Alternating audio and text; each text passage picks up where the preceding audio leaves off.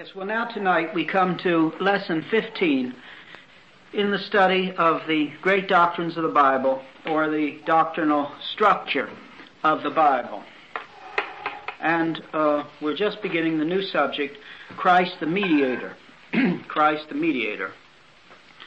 And at the end of lesson 14, we just read through the references. We didn't look up the verses or discuss them. The verses in the Old Testament dealing with the Old Testament prophecies of the coming of the Messiah. And I didn't mention it last time, so I very much want to this time.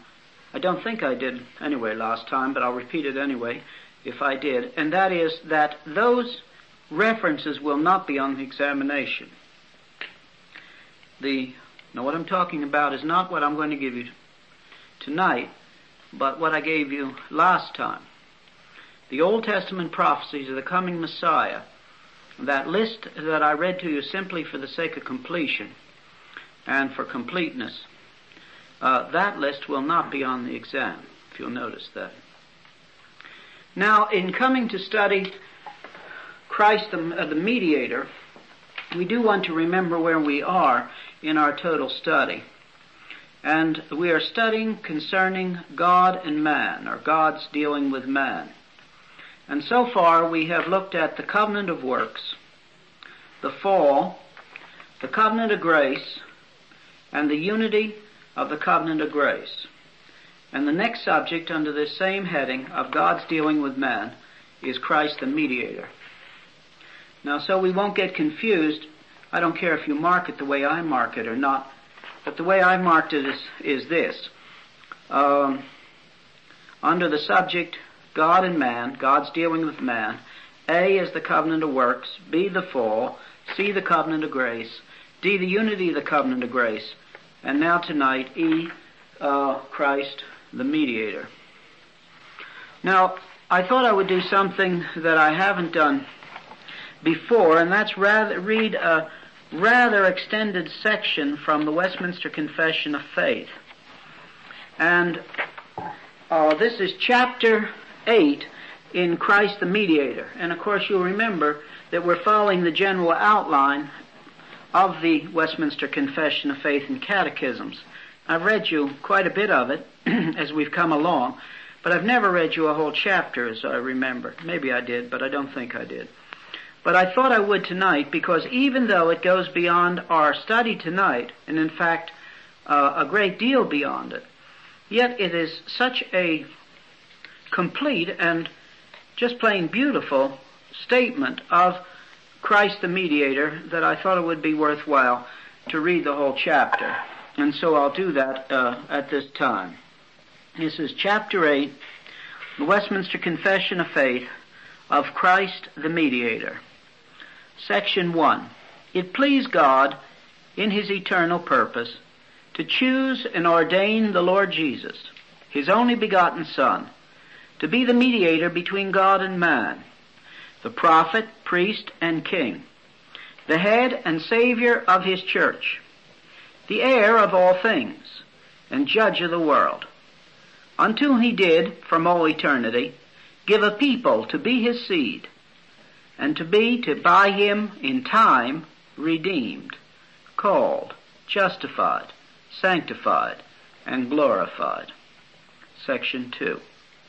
The Son of God, the second person of the Trinity, being very and eternal God, of one substance, and equal with the Father, did, when the fullness of time was come, take upon Him man's nature, with all the essential properties and common infirmities thereof, yet without sin, being conceived by the power of the Holy Ghost in the womb of the Virgin Mary, of her substance, so that two whole, perfect, and distinct natures, the Godhead and the manhood, were inseparably joined together in one person, without conversion, composition, or confusion, which person is very God and very man, yet one Christ, the only mediator between God and man. Section 3.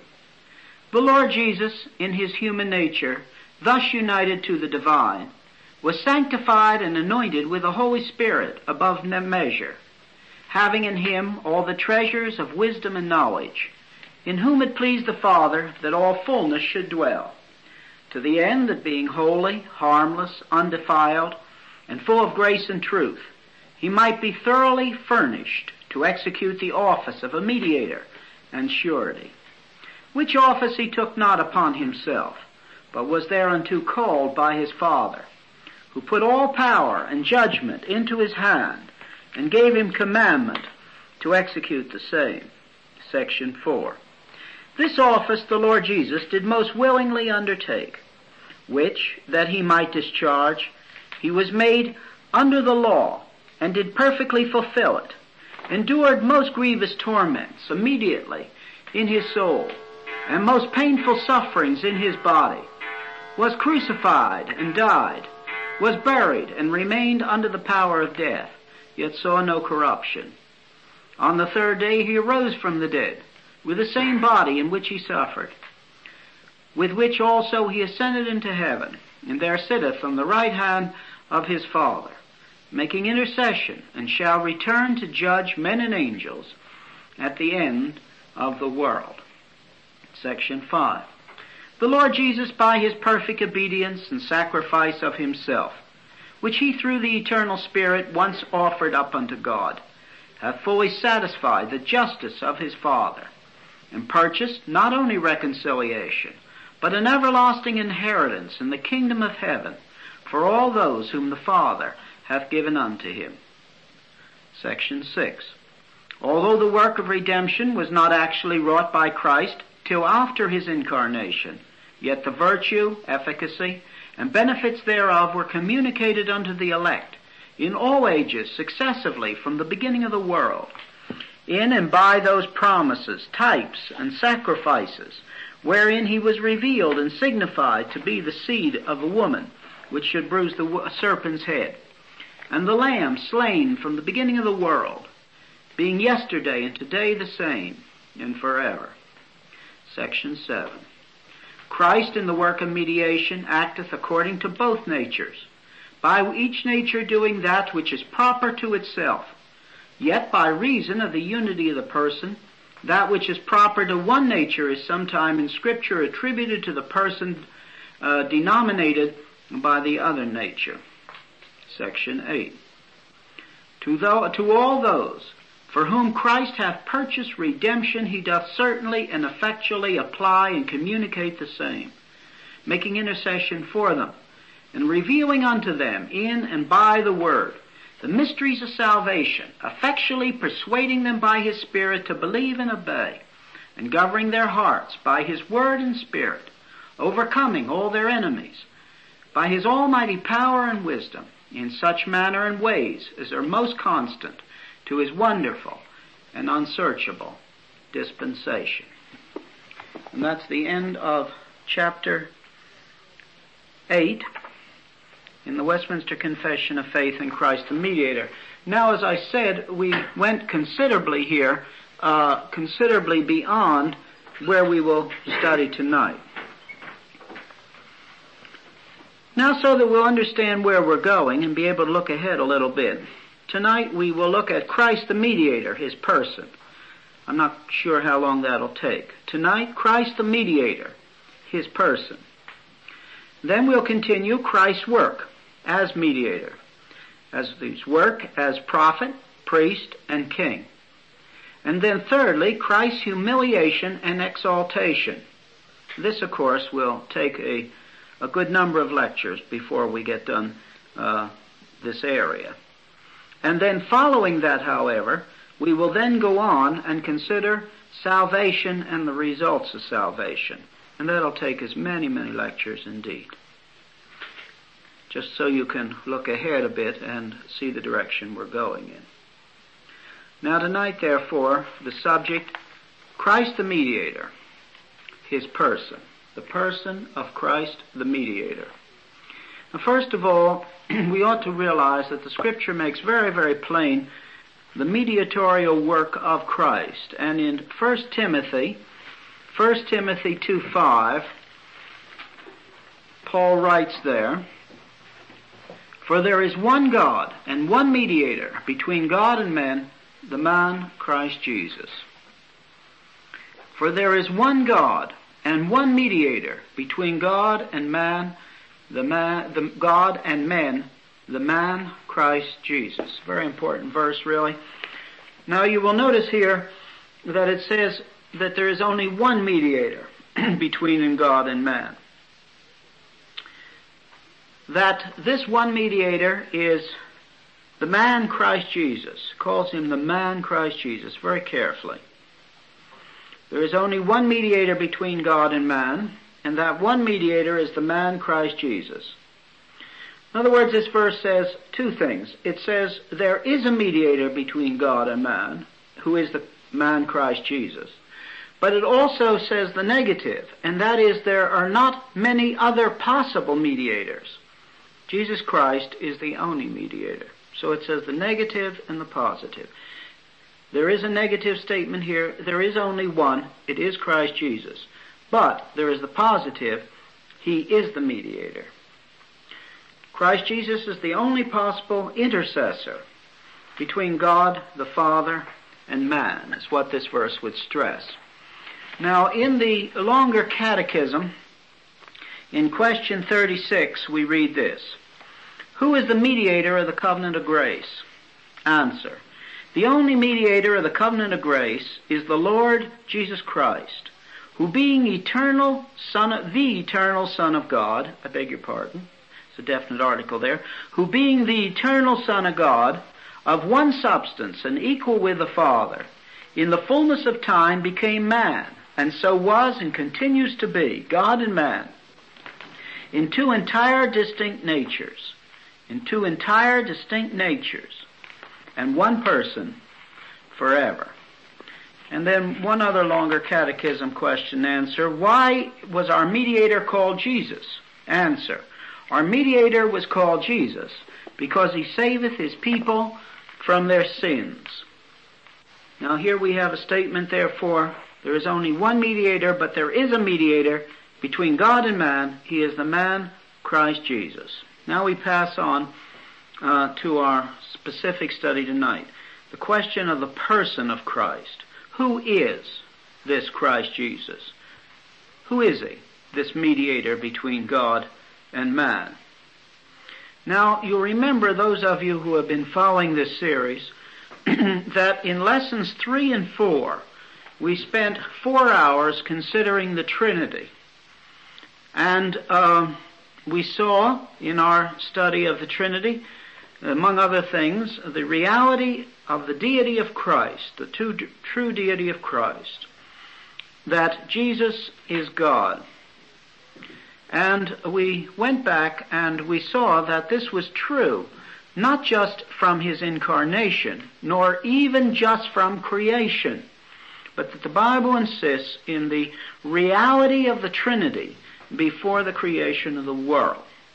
You remember we saw this is no small thing at all, because it's at this particular point that the fact that God is a personal God is emphasized in Scripture with such force. So important to us in the answering of questions of any day, but perhaps especially the questions raised by our own day. A truly personal God and the high sense of personality of Trinity before the creation of anything else. So that among the persons of the Trinity, before the creation of anything else, there is love and communication. Now, therefore, in bringing this into the direction of tonight's study, we saw in our study of the Trinity in lectures 3 and 4 that the Bible clearly teaches that Jesus Christ is truly God. Equally God, as much so as God the Father. We also saw in that study the second person of the Trinity was God before he was born to Mary, as I've just said a few moments ago. And that he was God while he was on the earth, and that he's God now. This does not change. We also saw in that study that the second person of the Trinity, we know as Jesus Christ since the Incarnation, the second person of the Trinity is distinct from the first person of the Trinity, the Father, and from the third person of the Trinity, the Holy Spirit. You remember we spent a good bit of time in considering the Trinity, that it isn't three gods. Yet, nevertheless, it is not only three modes of expression either. We use the illustration, it's not like one Greek actor using three masks. It's not three modes of expression. But the Bible insists there's three true persons before the creation of the world, in communication with each other, love with each other, loving each other, and so on. So now we have said, considering the second person of the Trinity, he's distinct from the first person of the Trinity, the Father. He's distinct from the third person of the Trinity, the Holy Spirit. And that he is designated in the Bible as the second person of the Trinity, as God the Son. And in that study of the Trinity, we emphasize something of this nature. That is, because Jesus is God, that we can be sure that after we take him as Savior, that we will be in heaven. He is God. And the Bible insists, as we saw back there in that study 3 and 4, lecture 3 and 4, that Christ is God. And the Bible would say the negative, too. If Christ is not God, he cannot be our Savior, and we have no hope. Now, the longer catechism expresses it like this, in the longer catechism, number 38. Number 38. Why was it requisite that the mediator should be God? Answer. And these are very well chosen words, I would suggest to you, as you listen to it. Answer.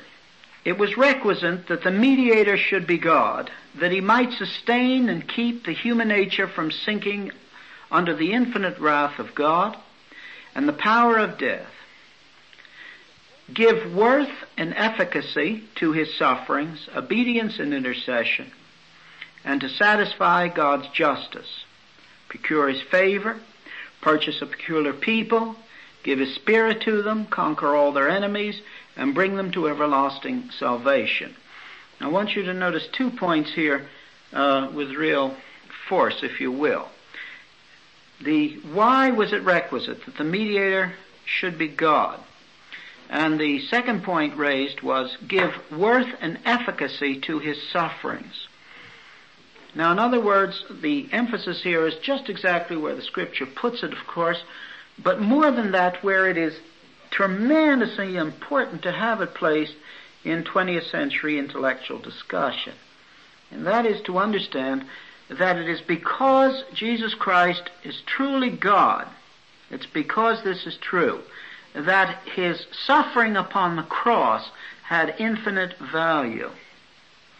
And this is tremendously important, of course, because our own sins are infinitely a matter of guilt before God, because we have sinned against an infinite God. We have this chasm before our feet, and our individual sin brings a guilt before God, who is there, who is truly holy and truly has a character. And the great question can be, what would fill up this hole? And the scriptural answer is, of course, and as I say, has real importance in intellectual consideration today, that nothing could fill up this hole, even for myself. And then you take the one man and then you multiply it by all those who will ever be Christians or ever have been Christians, and you have a sense of the tremendous problem of what would meet the guilt of this total addition of the sins of all those who have ever been Christian or ever will be Christian. And the scriptural answer at this particular place is really a very exciting one and a wonderful one. And that is, because Jesus truly is God, therefore his work has infinite value. Now, the next thing to notice, the next point was, and to satisfy God's justice. And here you have the sense of his substitution, the substitutionary work of Christ. But why is the substitutionary work of Christ, how can it meet the need? And the answer is, coming back to the previous point, because being God, he is truly infinite. This, you see, is not something to be thought of in quotation marks religious terminology, but it must be faced in its overall structure and with real force. The question that can be raised, I don't know how many times sitting here in this room in the past I've had some Jewish person who's lost all their friends in the German concentration camps, all their family, and they ask the question, what can that Jew hanging on the cross 2,000 years ago mean more than my father, my mother, my cousins, my family who died in the concentration camps under Hitler? And it's a very fine question. And for anyone who does not have put an emphasis on the fact that Jesus is really God, in a real way it is an unanswerable question. But once we see that Jesus truly is God and is infinite, then his death on the cross, of course, means an entirely different thing. Entirely different thing. So now we've come, and I'm not going to spend more time on this tonight. Anyone who's interested in pursuing the biblical emphasis that Jesus is truly God, true deity, has been the personality we know as Jesus Christ, has been a member of the Trinity since before the creation of the world. You be sure to go back and listen to lectures 3 and 4 on the Trinity. And with this now we have come, Jesus is God. That's the first emphasis concerning his person. And it's necessary that he be God, otherwise what the work he did on the cross would lack the value that it needs in the infinite need that exists in the light of our guilt before an infinite God. However, I feel too often that those of us who are evangelical, or whatever name you want to apply to Bible-believing Christians today, tend to stop at this particular place. And there's a reason for this, of course, because men have brought humanism into the church and have put such emphasis on getting rid of the concept of Jesus as God, that those of us who love the Bible and love its teaching tend to lean against this and put a great deal of emphasis on the fact that Jesus is God. And of course we can't put too much on this, as I've just said. It's impossible to put too much emphasis on the biblical thrust that Jesus truly is God, a member of the Trinity prior to the creation even of the world. And that this is necessary not just as against some orthodox creed, but it's necessary if there's to be any answer as to the sufficient and unique value of the work of Christ as he died on the cross. So I'm not minimizing that. It's quite contrary to this. I would emphasize it, and if I thought it was necessary, I'd sit for the whole 2 hours and emphasize it. But now I'm saying something else. I'm saying that though it's absolutely necessary to emphasize this, we mustn't stop there. We must understand that it's equally necessary to emphasize that Jesus is also truly man. Truly man. And so what I just read to you was question number 38 and the answer in the longer catechism. Now I'll read you question 39 and the answer in the longer catechism. Why was it requisite that the mediator should be man? Answer. It was requisite that the mediator should be man, that he might advance our nature, perform obedience to the law, suffer and make intercession for us in our nature, and have fellow feeling in our infirmities, that we might receive the adoption of sons, and have comfort and access with boldness unto the throne of grace. In other words, the Westminster divines meeting at the Westminster Assembly put equal emphasis on the fact that indeed Jesus is God, but also Jesus is truly man. And being surrounded with the humanism of our own day, this may not seem so startling, but it is intriguing that when we think of the early church, that to realize that a great number of the heresies arose in the early church was not a denial of the true deity of Christ, but a denial of the true humanity of Christ. So in our generation, the 20th century heresies which surround us tend to deny the true deity of Christ. But in the early church, the common heresy was the denial of his true humanity. Now, from the biblical viewpoint, and from the viewpoint of God, and the viewpoint of Jesus Christ himself, we must realize it is more startling to think of Jesus being truly a man than to think of him being truly God. At this place, we need to unwind from our 20th century mentality, in a sense. We need to unwind from the humanistic view that lays such hold on us in our generation, and to think of it for a moment from the other side. Think of it from the side, even if we're not a Christian, think of it from the side, well, if God is there, and if there is a true Trinity, and Jesus Christ has been God forever, then it's nothing surprising that Jesus would be God, because He's always been God. But it's utterly amazing that the infinite God would become man. This is breathtaking. So from the biblical viewpoint, the amazing thing and the chief emphasis does not need to be placed upon the fact that He's truly God, because He's always been God.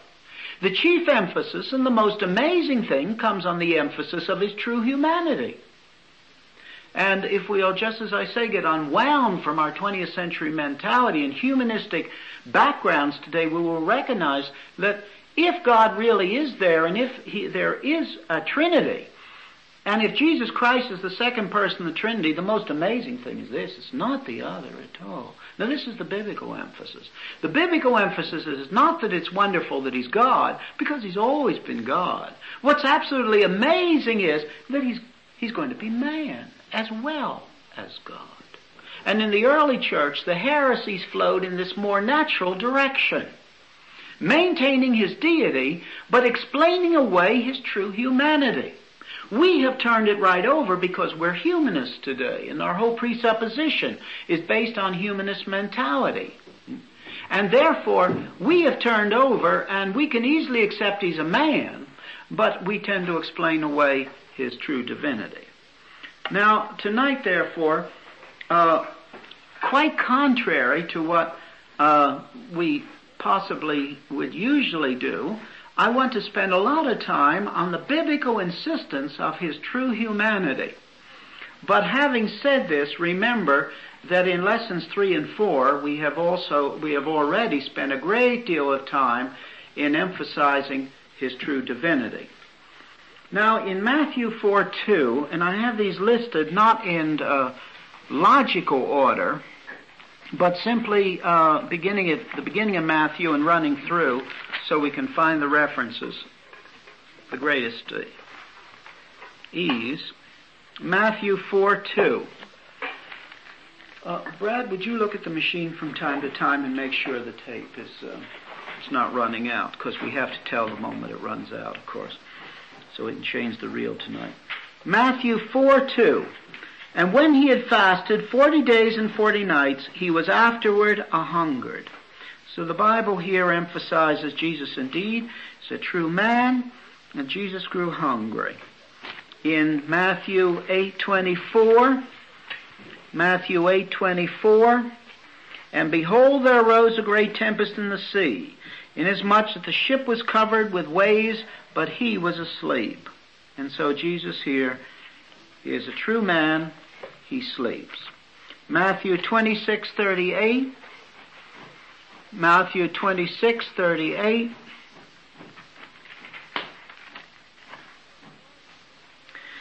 And this is a very important verse, actually. Then saith He unto them, My soul is exceeding sorrowful, even unto death. Tarry here and watch with me. Then said He, My soul is exceeding sorrowful. And Jesus here is speaking, and what He says is that He has a true soul as well as a true body.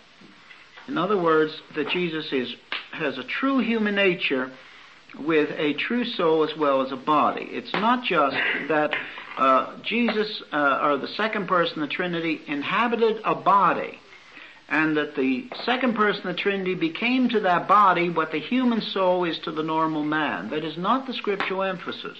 The scriptural emphasis is a total human nature with a body and a soul.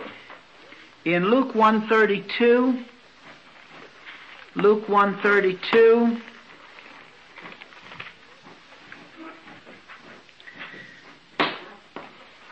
and He shall be great, and shall be called the Son of the Highest, and the Lord God shall give unto Him the throne of His father David. the throne of his father David. So we have a natural line of descent laid out in the Bible on the side of his humanity. Back to David, back to Abraham, back to Adam. In Luke 2:40 and 52, we have this intriguing emphasis that Jesus, as a true man, grew physically and mentally.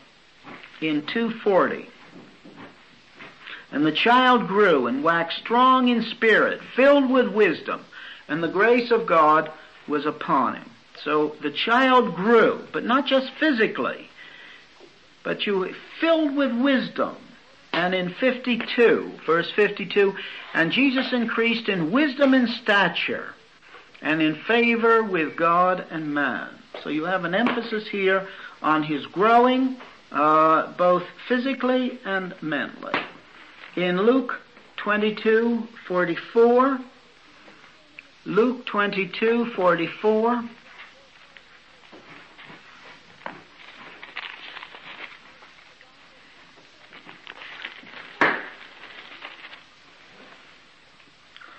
and he being in agony prayed more earnestly, and etc. So here we find Jesus, the true man, suffering agony. And then, of course, Luke 23:46, the culmination of the thing. Though we'll go on and look at some more verses. But Luke 23:46, if we were going through it logically, the culmination. And when Jesus had cried with a loud voice, he said, Father, into thy hands I commend my spirit. And having said thus, he gave up the ghost. So here, the culmination of this is that Jesus died. He died. In Luke 24:39, in regard, however, to the time after his death, we find here, and behold my hands and my feet, that is I myself, handle me and see, for a spirit hath not flesh and bones, as ye see me have. So he told them to touch him, and he ate. The emphasis in the scripture that after his death and resurrection, he had a true body. In John, turning to the Gospel of John, John 8:40,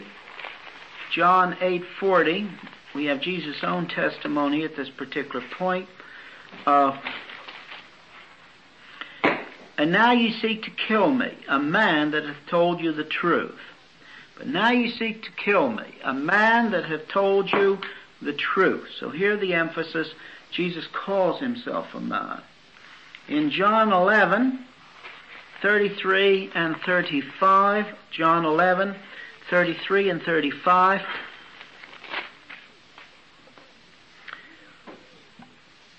when Jesus therefore saw her weeping, and the Jews also weeping, which came with her, he groaned in the spirit and was troubled, and he said, Where have ye laid him, and so forth. And then we have the emphasis in the 35th verse, Jesus wept. Jesus wept. The emphasis here that Jesus indeed did what we know in the presence of death. He wept. In John 19:28, John 19:28,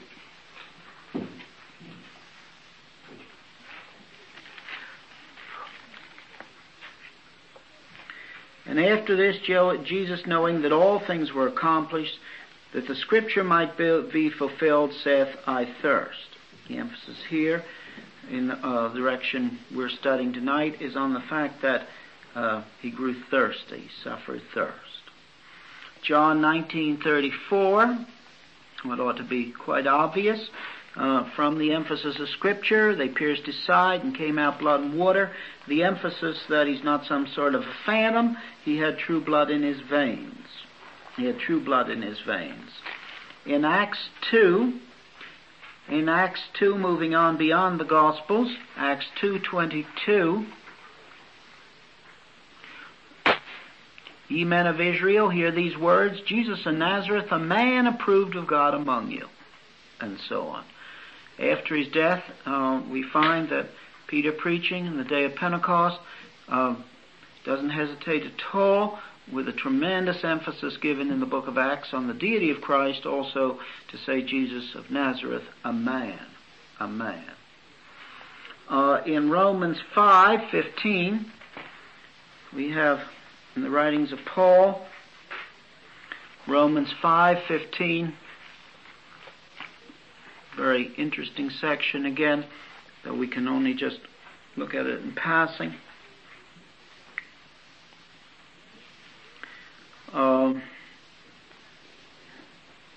We find that in this section, Jesus is parallel to Adam as a man. Jesus is parallel to Adam as a man. But not as the offense, so also as the free gift. For if through the offense of one many be dead, much more the grace of God and the gift of grace, which is by one man, Jesus Christ, hath abounded unto many. He's called a man here, and he's parallel in the emphasis on his true humanity, even with Adam. In Galatians 4:4, but when the fullness of time was come, God sent forth his Son, made of a woman, made under the law. Now, we're coming down into a bit more intense consideration, because here we find that the two concepts are brought together. God sent forth his Son, and this emphasis on the eternity of the Son. God sent forth his Son, but what? Made of a woman, made under the law. So at this particular place you have the two things brought together. God sent forth his Son, which in the scriptural framework certainly must understood to be on this whole concept of the eternity. God sent forth his Son, yet it can be said, made of a woman. Made of a woman. In 1 Timothy 2:5, well, we've already read this one, but for the sake of completeness of the list, 1 Timothy 2:5, for there is one God and one mediator between God and men, the man Christ Jesus. The emphasis on his mediatorship is indeed placed an emphasis also on his true humanity. And also in 1 Timothy, the 3rd chapter and the 16th verse, and without controversy, great is the mystery of godliness. God was manifested. King James is manifest, but God was manifested in the flesh. And here you see, you come with like a great crash, a car moving at high speed into a set wall. God was manifested in the flesh. The emphasis on the deity and the humanity at one time. God was manifested in the flesh. Here we have this emphasis again, bringing the two things specifically together, his divinity and his humanity. Now, it's a very important thing to understand the reality of the humanity of Christ. The reality of the humanity of Christ. And first of all, it is necessary that he become truly a man, the second Adam, that he might die for us. This would be the first thing to notice.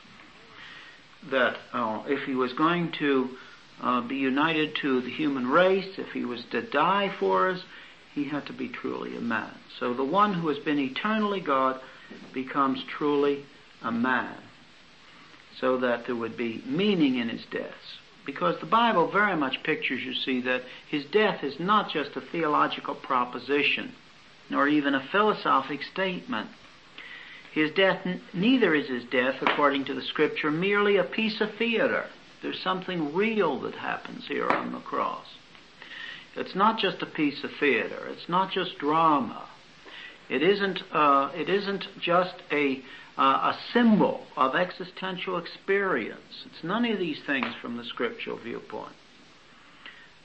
But something real happens here. Something historic happens here. Something space-time-wise happens here. Something happens here, the content of which can be considered in a in a scientific framework, if we wish to speak of it that way, a historic framework. The Bible doesn't present something to us here in which we must change gears and shift over into thinking of in a religious framework, a non-historic framework, or a non-scientific framework. The Bible insists that what happened on the cross was in space, in time, in history. It was an event that has content, and it's an event in which Jesus really does die on the cross for men. And as such, this one who has eternally been God, if he is to die, he must indeed become truly man, if this is to have some meaningfulness. And so the emphasis on his true humanity falls at this place. As we saw in Romans 5, he is the second Adam, and he dies on the cross. Another emphasis in the Scripture of the necessity, very much the necessity of his true humanity, and then after we see the necessity of it, for those of us who are Christians, a real meaningfulness. In Hebrews 2:16 through 18. Hebrews 2:16 through 18. For verily he took not on him the nature of angels, but he took on him the seed of Abraham. So there's a contrast here. He didn't take on him the nature of angels, but what he did is to take on the nature of man. And then the 17th verse. Wherefore, in all things it behooved him to be made like unto his brethren, in order that he might be a merciful and faithful high priest in things pertaining to God, to make reconciliation for the sins of the people. So here's the emphasis I've already given you. The emphasis that if he's going to become the high priest, if he's going to die on the cross as a substitute in the stead and place of his people, he must be a true man. But it doesn't end there, because the 18th verse says, For in that he himself has suffered being tempted, he is able to succor them that are tempted. In the 4th chapter, the 15th verse, For we have not a high priest which cannot be touched with the feeling of our infirmities, but was in all points tempted like as we are, yet without sin. Let us therefore come boldly under the throne of grace. Why can we come boldly under the throne of grace? Well, because not only in being truly man can he die from his people, but also in being truly man he can comprehend his people. That's the emphasis. And consequently we can come to him with boldness.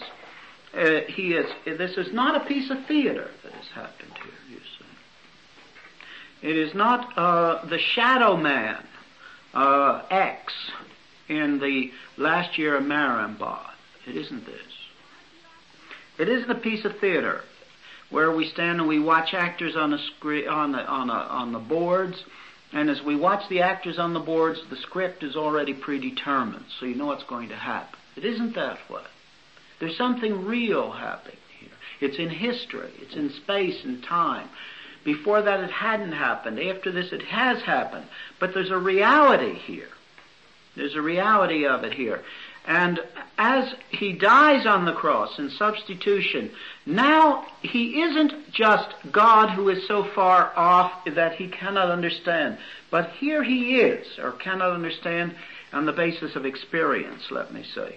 But here he is, and he has suffered these things. He has been tempted in all points like as we have, without sin. So when a child comes, and an older person comes and says, who can understand me? And there's the cry, who can understand me? The answer is, well, Christ can understand because he's walked the same road. No, I think I better back up and clarify something that it seems to me I didn't say very clearly.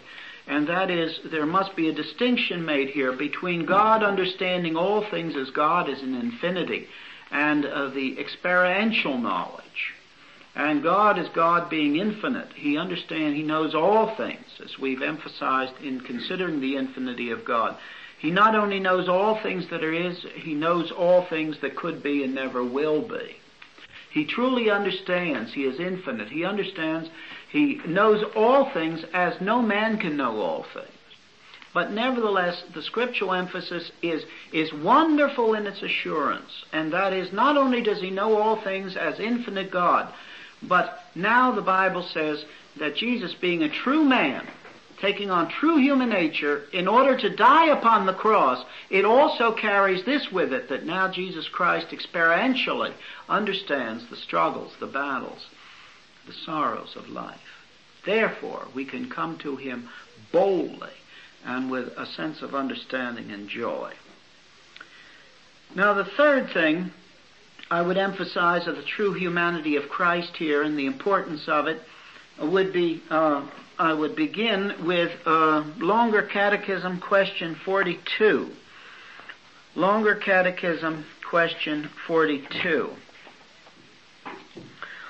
Why was our mediator called Christ? Do you remember we already looked at 41? Why was our mediator called Jesus? Answer. Our mediator was called Jesus because he saveth his people from their sins. Question 42, which is the one we're dealing with now. Why was our mediator called Christ? Answer. Our mediator was called Christ because he was anointed with the Holy Ghost above measure, and so set apart and fully furnished with all authority and ability to execute the office of prophet, priest, and king to his church in the estate both of humiliation and exaltation. Now, the word Christ simply means anointed. The word Christ simply means anointed. That's what the word means. Jesus comes from the word to save. But the word Jesus comes from the word to save. But mediator, the word I beg your pardon, the word Christ comes from the word anoint. And how was Jesus anointed? Well, the Catechism says quite properly, he was anointed with the Holy Ghost. He was anointed by the Holy Spirit. Just to say in passing, in case anyone is confused at all, that the Old English, of course, makes no differentiation between ghost and spirit. So when the Bible speaks of the Holy Ghost, it's synonym, a total synonym for the word Holy Spirit. In our own generation, I suppose it's always better to say Holy Spirit. Men understand better. But to them, it was no confusion, and they were translating exactly the same word, we find, when they translate Holy Ghost or Holy Spirit. But you notice what it said there. It says he was anointed of the Holy Spirit. Now, who is the Holy Spirit? Well, in our study of the Trinity, we've seen that the Holy Spirit is the third person of the Trinity. And if you're listening carefully, this is something that will suddenly bring us to a total stop, in a sense. This is a brand new door that opens. Jesus Christ, eternally the second person of the Trinity, came to the earth, was truly a man now, as well as truly God. And we have just read something which really is startling if we're thinking. And that is, he did his work, however, not as God, but as anointed by the third person of the Trinity. Now, what have we been studying? We've been studying his true humanity. It's not a piece of theater, is what I've been saying. He really can understand. And people often say to me, but how can this mean anything to me? What's use talking to me about after I'm a Christian and accepted Christ as Savior, following the example of Christ? What are you talking about? He's God. But that isn't the scriptural emphasis here. He is truly God. But the scriptural emphasis here is he's truly man. And he actually, as he did his work upon the earth, he did it under the anointing and the empowering of the third person of the Trinity, who is the Holy Spirit. And you feel immediately that suddenly you have a different situation. Our closeness is much greater now. When I look at what he doesn't do it in the empowering of deity in the life he lived, for example. But he does his work in the anointing of the Holy Spirit. And then this brings him much closer to me. The emphasis on one that can be touched with the feeling of our infirmities comes into focus, as it were, as though you're lining up the two prisms in a pair of binoculars. Suddenly it's in line, it's sharp. If that's true, if it's true that he lived the life he lived not as God, though he is God, but as truly man in the anointing of the Holy Spirit, obviously it brings the thing into perspective, so he does understand. But not only that he understands, and then of course would come the next thing, though this isn't the place to study this, then it throws a greater understanding of obligation upon me if I also have the Holy Spirit. It's a greater calling. Now, at this particular place, I want to take some time and consider the fact of the emphasis in the Bible of the fact that Jesus truly was anointed of the Holy Spirit and did his work under the or in that capacity. First of all, some prophecies. Now remember, please don't get lost. I'm always afraid when I bring in greater detail that somebody will just get plain lost. What we're studying is Jesus Christ is a true man. And one could take this study we're taking now of the relationship of Jesus Christ and the Holy Spirit and carry it in a couple directions. One, the direction which would be most profitable is the one I just mentioned, surely, and that is the understanding of what it throws upon me in comprehension, that if I have the Holy Spirit and he lived in committing himself to the Holy Spirit, what it means to me practically. But that isn't the chief emphasis I want to give it tonight. The chief emphasis, I just want us to see how sharp this brings the realization that Jesus Christ, who has been eternally God after the incarnation, truly is a man. Because now we see him and doing what he does as anointed by the Holy Spirit. And you remember, this is not some exotic thing brought in out of thin air. As we'll see, the Scripture emphasizes it. But for those of you who may be very keen in following the catechisms, let me read it again. 42. Our mediator, larger catechism, our mediator was called Christ because he was anointed with the Holy Ghost above measure and so set apart. The Westminster Divines are pointing out that it was by the anointing of the Holy Spirit that he was set apart, but not only set apart, but fully furnished with all authority and ability.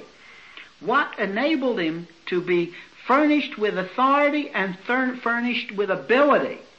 To do what? To execute the office of prophet, priest, and king to his church. What furnished him with this authority and ability? And very properly, from a Scripture viewpoint, the answer is anointed with the Holy Spirit above measure. So it's not something that is exotic at all. It's a thing that has come down to us with real understanding in the Catechism. In Isaiah 11:2, a prophecy. I'm not sure how long I should take it this night, but I think I better give you the whole study to feel the force of it. I think it's worth 15, 20 minutes or a half hour. Isaiah 11:2. And this is a prophecy of the coming Messiah, 700 years before Jesus came. And the Spirit of the Lord shall rest upon him. And the Spirit of the Lord shall rest upon him, and so, and so, and so. So the emphasis here is, first of all, the reality in prophecy that the Holy Spirit would rest upon him. And the Spirit of the Lord shall rest upon him. In 42:1, Isaiah 42:1, the same prophetic emphasis.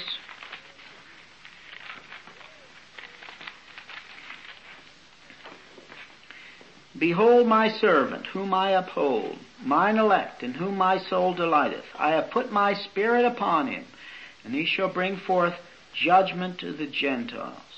He shall not cry, nor lift up, nor cause his voice to be heard in the street. A bruised reed shall he not break, and a smoking flax shall he not quench. He shall bring forth judgment and truth. In Matthew 12:20 applies this to Christ. So what we have here is, again, I put my Spirit upon him. In 61, Isaiah 61, 1 and 2, Isaiah 61, 1 and 2, the Spirit of the Lord God is upon me. And if you'll look at sometime, just jot it down in your notes if you're taking note, Luke 4:16 through 21, you'll find Jesus appropriates this passage as applying to himself. The Spirit of the Lord is upon me, because the Lord hath anointed me to do what? To preach good tidings to the meek, etc., etc., etc. The Spirit of the Lord God is upon me, because the Lord hath anointed me to preach, and so on. Exactly the same emphasis, of course, as we found in the Catechism. Now then, turning to the New Testament, in Matthew 1:20, and again, I have arranged these not logically, but in merely beginning at the beginning of Matthew and going on for ease of finding them. Matthew 1:20. And while he thought on these things, behold, the angel of the Lord appeared unto him in a dream, saying, Joseph, thou son of David, fear not to take unto thee Mary thy wife, for that which is conceived in her is of the Holy Spirit, of the Holy Ghost. So the first thing is, it says the act of conception took place through the work of the Spirit. And then 3:11, we find this very, very important word from John the Baptist. Now, we usually say that John the Baptist introduced Jesus Christ with the words, Behold the Lamb of God who taketh away the sin of the world. And that's perfectly true. He did. And this points back to Jesus being the fulfilling of the whole sacrificial system of the Old Testament. But we should never forget that while John the Baptist did introduce Jesus as the Lamb of God, there was a second note in his introduction, and that's found here, 3:11. I indeed baptize you with water unto repentance. This is John the Baptizer speaking. But he that cometh after me is mightier than I, whose shoes I am not worthy to bear. He shall baptize you with the Holy Ghost and with fire. So here John the Baptist, in introducing Jesus, introduces him as the Lamb of God. That's perfectly right. But he introduces him as something else. He introduces him as the one who shall baptize with the Holy Spirit. And then in John 3:16 and 17, this is his baptism. And Jesus, when he was baptized, went up straightway out of the water, and lo, the heavens were open unto him, and he saw the Spirit of God descending like a dove and lighting upon him. And lo, a voice from heaven saying, This is my beloved Son, in whom I am well pleased. One of the passages that shows so clearly the Trinity. But notice that the Spirit here comes upon him, just exactly what Isaiah said would take place, what the Catechism said did take place. Here we find the Holy Spirit coming upon him. And most of you will realize, I'm sure, that the original text never had any chapter or verse divisions in it. So you can't look for logical divisions necessarily from the chapter divisions. And this is one of those places, for it just flows right on. Then was Jesus led up of the Spirit into the wilderness to be tempted of the devil. So as soon as he is, as the Holy Spirit comes upon him, the Holy Spirit leads him into the wilderness. So now we find Jesus going on his way. Jesus going on his way. What? Led of the third person of the Trinity. Now remember, in tonight's study, our chief thought here is the true humanity of Christ. And what an emphasis this puts in it. Jesus is the Holy Spirit comes upon him, and we watch him now walking out into his ministry. Usually this is the place we agree where his public ministry began. And he walks out into his public ministry being led by the Holy Spirit. In Matthew 12:17 through 20, Matthew 12:17 through 21,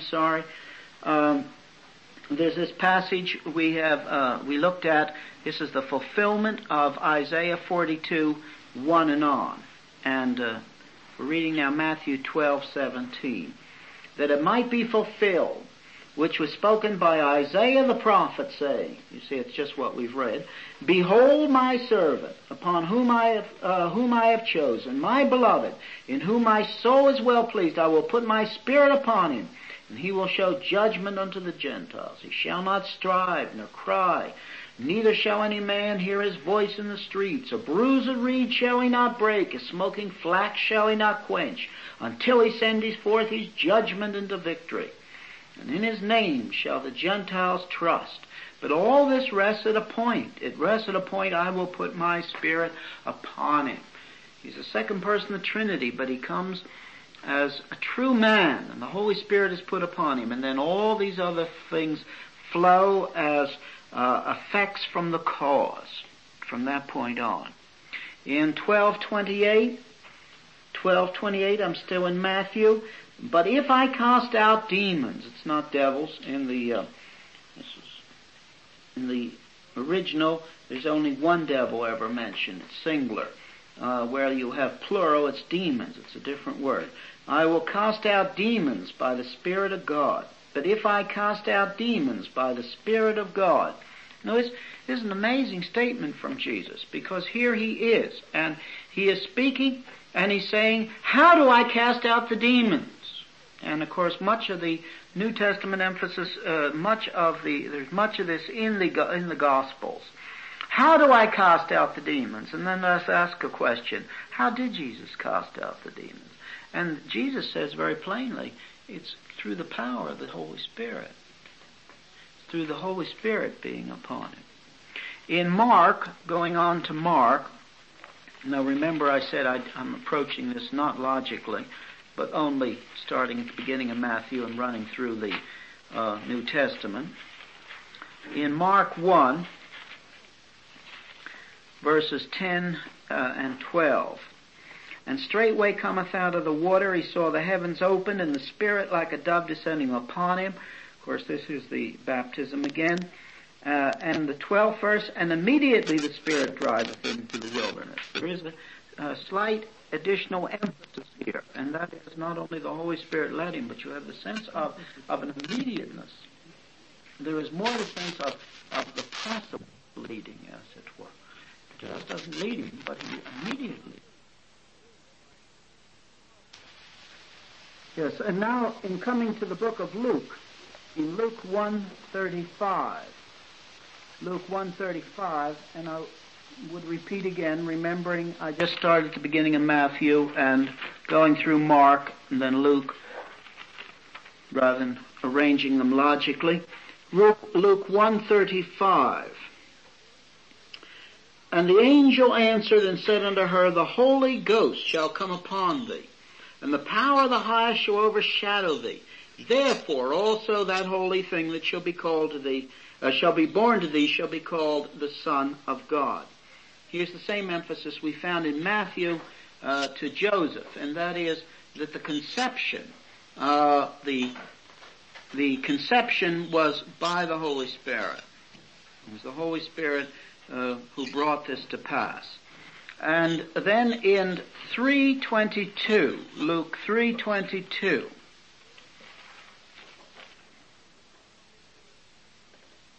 and the Holy Ghost descended in bodily shape like a dove upon him. This is the baptism again, of course.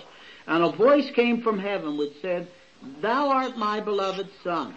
In thee I am well pleased. In thee I am well pleased. So here you have the baptism again, and with the words, Thou art my beloved Son, in thee I am well pleased. Then the 4th chapter and the 1st verse.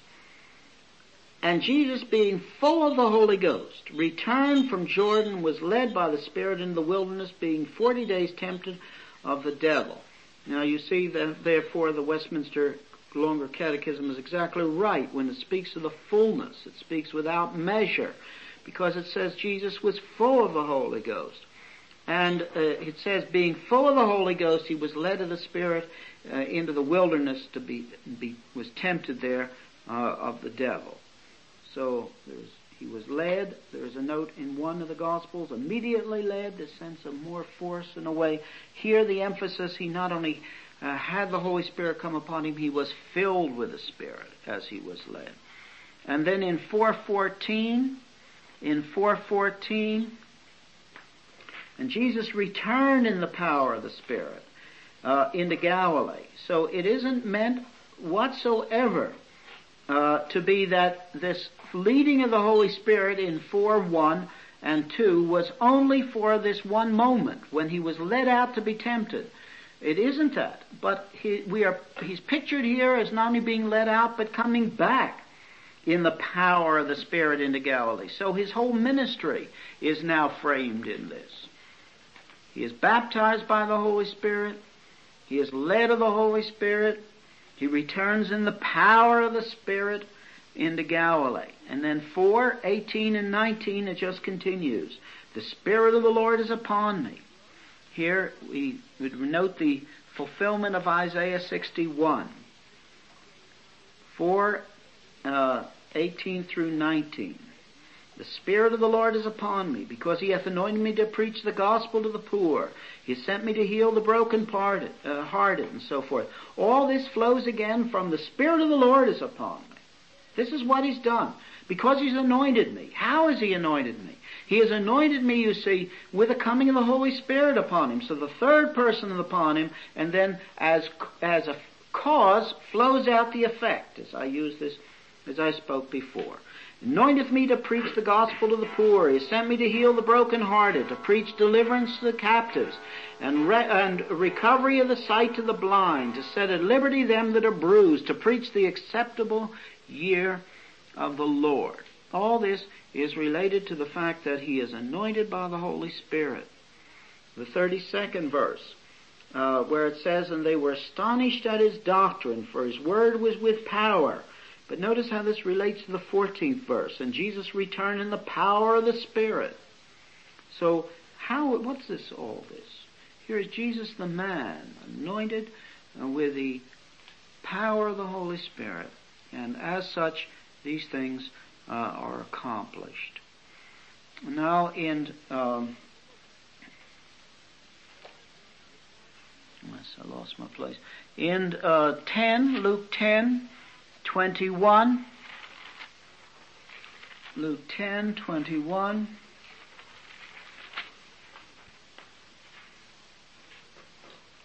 In that hour Jesus rejoiced in the Spirit. And translated here, by the Spirit is a better translation. In that hour Jesus rejoiced by the Spirit. Incidentally, you mustn't ever be put off. You must realize that the capitals, just as the verse divisions and the chapter divisions were put in later, so the capitalizations were all put in later. Because in the original Greek, all the letters were capitals. And consequently, you couldn't, the capitals have been added. So you can't, just because it's small s here, this is just with someone's thought. It doesn't mean that the other interpretation isn't the one that has the force. It does. And in that hour Jesus rejoiced by the Holy Spirit and said, I thank thee, Father. So here we have a note that his rejoicing is by the Spirit.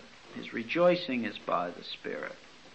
Then we come to the Gospel of John. The most striking one of it all is the Gospel of John, where we hear John the Baptist speaking.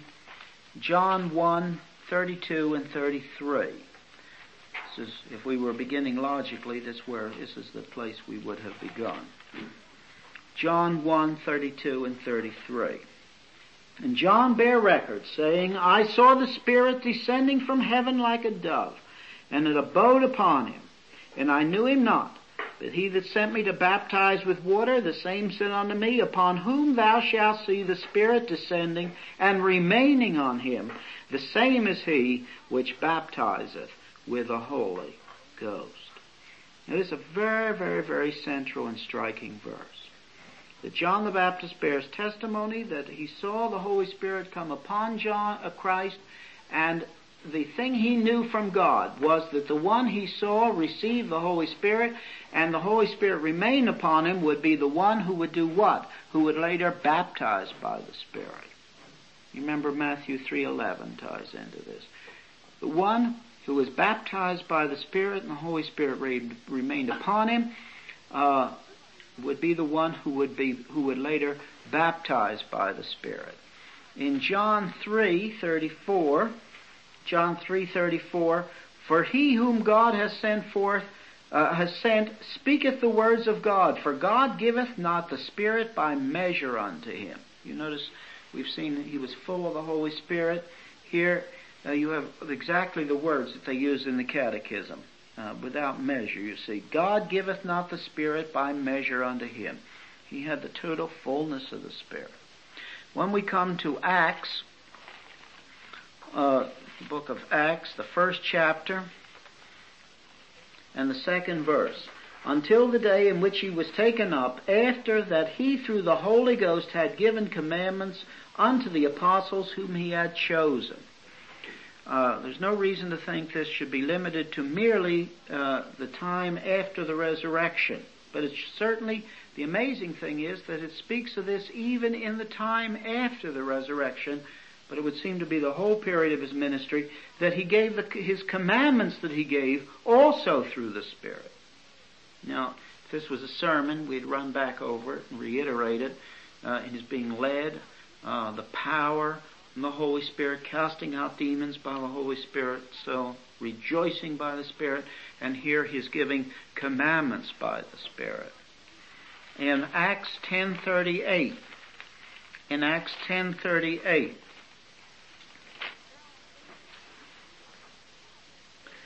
how God hath anointed Jesus of Nazareth with the Holy Ghost and with power.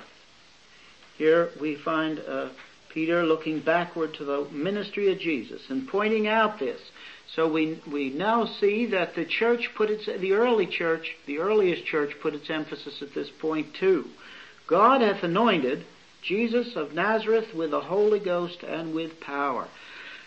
And then he went out and did good. In Acts 10:38, that's what we just read, isn't it? In Romans 1:4,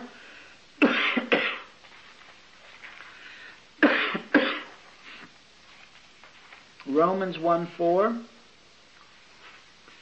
and declared to be the Son of God with power, according to the Spirit of holiness. And declared to be the Son of God with power, according to the Spirit of holiness. And there's no reason to think otherwise than that these words, the Spirit of holiness, is the same person as the Holy Spirit. There's no reason why these shouldn't be brought together here. He is declared to be the Son of God with power.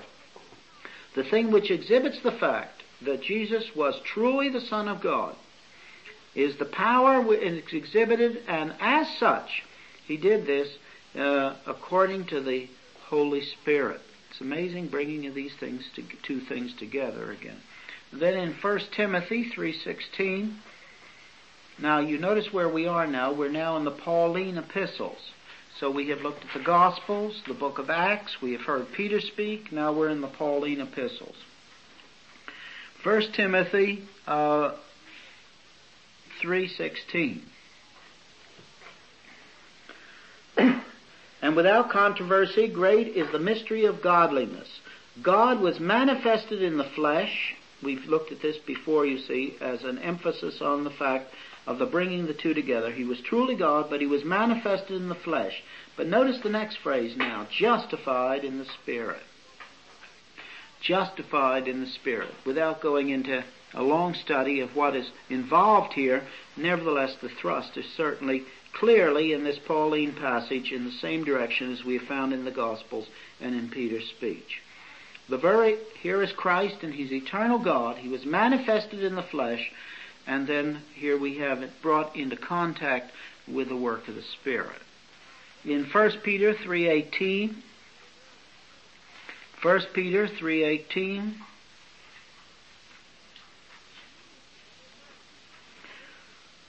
for Christ hath once, and this is this wonderful word, once for all in the Greek. The Greek means nothing else except once for all. The historic space-time death of Christ, once for all, once and finished. For Christ hath also once for all suffered for sins, the just for the unjust, that he might bring us to God, being put to death in the flesh, but quickened by the Spirit. It's the same thing again. Being put to death in the flesh, but quickened by the Spirit. You notice no doubt left here. as to the whole thrust of the thing in the mind of the interpreters, or the translators, with the capital S here for Spirit. It's always accepted as the Holy Spirit, I think. And then Hebrews 2:11, getting toward the end of this now. Hebrews 2:11.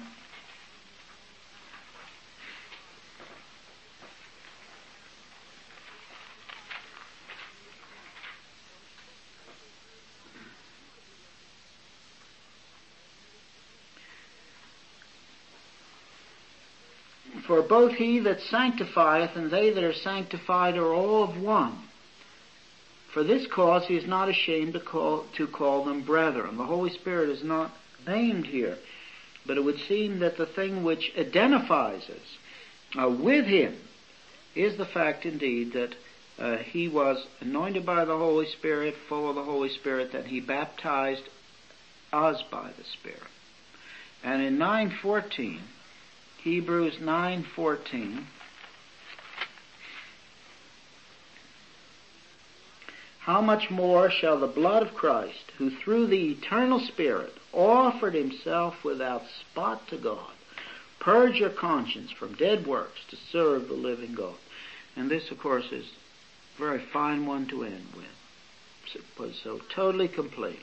How much more shall the blood of Christ, here's his sacrificial work, who through the eternal Spirit offered himself without spot to God, without fault. How is this all accomplished? How is it that he so was? And this verse, the writer of the book of Hebrews would say, the answer to this is not his deity, but the work of the Holy Spirit upon him. Now, you remember in Acts 1, the promise of John the Baptist was fulfilled, that he who was baptized by the Spirit would baptize with the Spirit. And we hear Jesus, after his resurrection, immediately before his ascension, saying in Acts 1:5, for John truly baptized with water, but ye shall be baptized with the Holy Ghost not many days hence. And in 1:8, but ye shall receive power after the Holy Ghost has come upon you, and ye shall be witnesses. The concept, then ye shall be witnesses. When? After you receive power, after the Holy Ghost has come upon you, then you shall be witnesses unto me, both in Jerusalem and Judea and Samaria and the uttermost parts of the earth.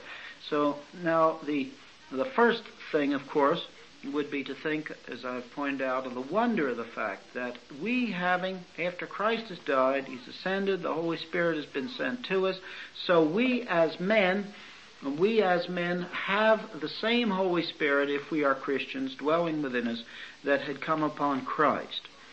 And this, of course, throws a door open to us. It's an understanding of something.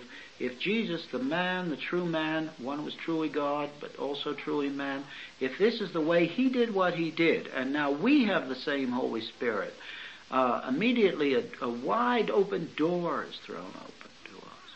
Of course, must be said here, there's a difference as well as a similarity, because Jesus always did the will of the Father, and so the Holy Spirit was never grieved, and therefore there is a fullness of power. To us, none of us are perfect in this life, and none of us fail to grieve the Holy Spirit. And as we grieve the Holy Spirit and quench the Holy Spirit, to use Paul's terminology, the results are different. But it throws something upon us, you see. It is by the grace of God and looking to the work of Christ in our present lives to grieve him less, this Holy Spirit, to quench him less, so that there will be more of the fruit of the Spirit, as Paul speaks. The fruit of the Spirit is love, joy, peace. These other things might flow through us and from us. And that's the most important emphasis of this study, surely, upon the fact of Christ working, anointed of the Holy Spirit. But in tonight's lesson, that isn't the thing that I want to mostly leave with you. It is the sense of the true humanity of Christ here. He is truly God, it is true, but as he becomes truly a man as well, that which we see him doing, led up of the Spirit, casting out the demons, these other things, rejoicing by the Spirit, giving the commandments by the Spirit. What we're watching here is the true man, Jesus Christ, with the third person of the Trinity upon him. And therefore what he is doing is, as he is, I think the best thing to do is read from the Catechism again, as he has been anointed of the Holy Spirit without measure, and see him here then as a true man doing these things. In a very special, emphasized way. Why was our mediator called Christ? Our mediator was called Christ because he was anointed with the Holy Ghost above measure, and so set apart, having been anointed of the Holy Ghost without measure, and this was what set him apart, and fully furnished with all authority and ability to execute the office of prophet, priest, and king to his church. Now then, what we have looked at so far, we have mentioned in the person of Christ the mediator, looking back to lectures 3 and 4, as true divinity. Then secondly, we have looked upon the fact that the Bible emphasizes, however, that he was truly man after the incarnation. Truly man after the incarnation. Now so here we see him, truly man, truly God.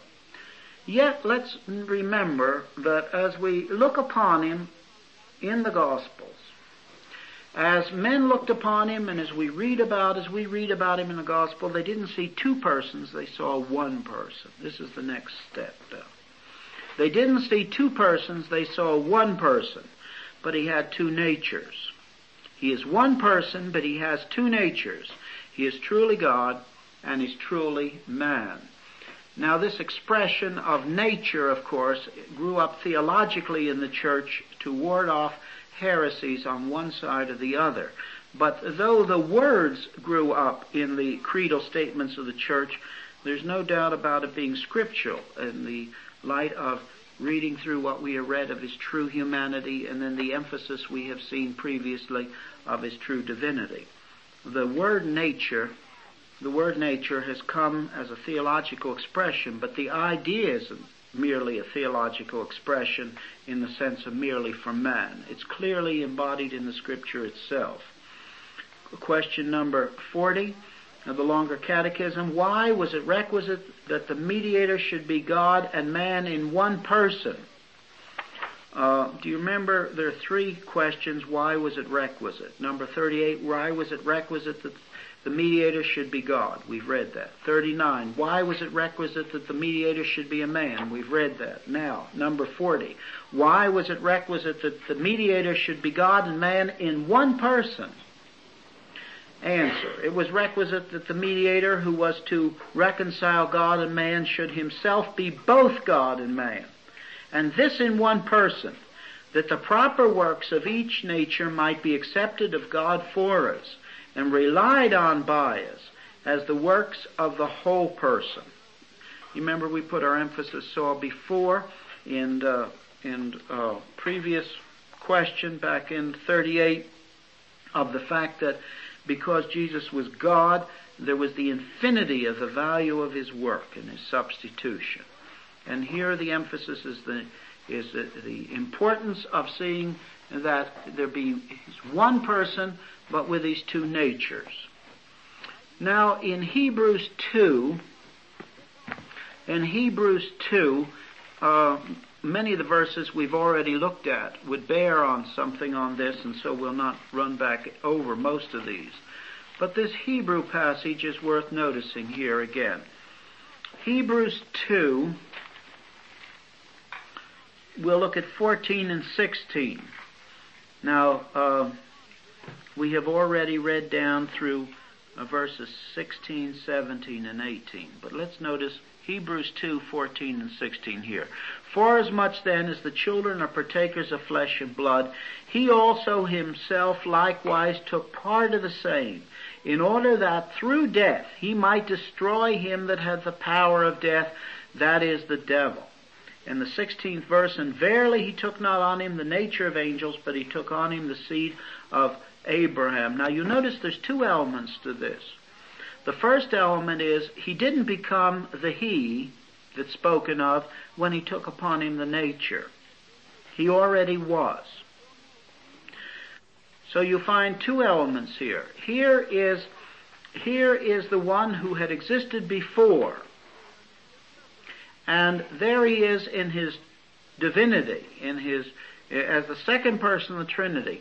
But this 14th and 16th verse says the one who had been there before now took upon him something. And what he took upon him, of course, it says here, was he likewise took part of the same. That is, just as the children are partakers of flesh and blood. So he took upon him human nature.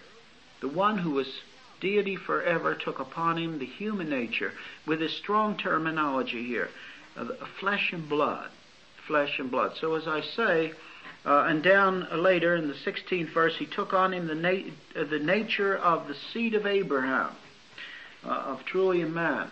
So you have two parts. He has been this, now he takes upon him that. So though the scripture doesn't use the word nature here, the emphasis is clearly scriptural, as the church has developed under this terminology of nature. God becomes man here in order to become our mediator. He was this, now he became this as well. And then Hebrews 13:8, an additional note which we haven't considered before. Hebrews 13:8.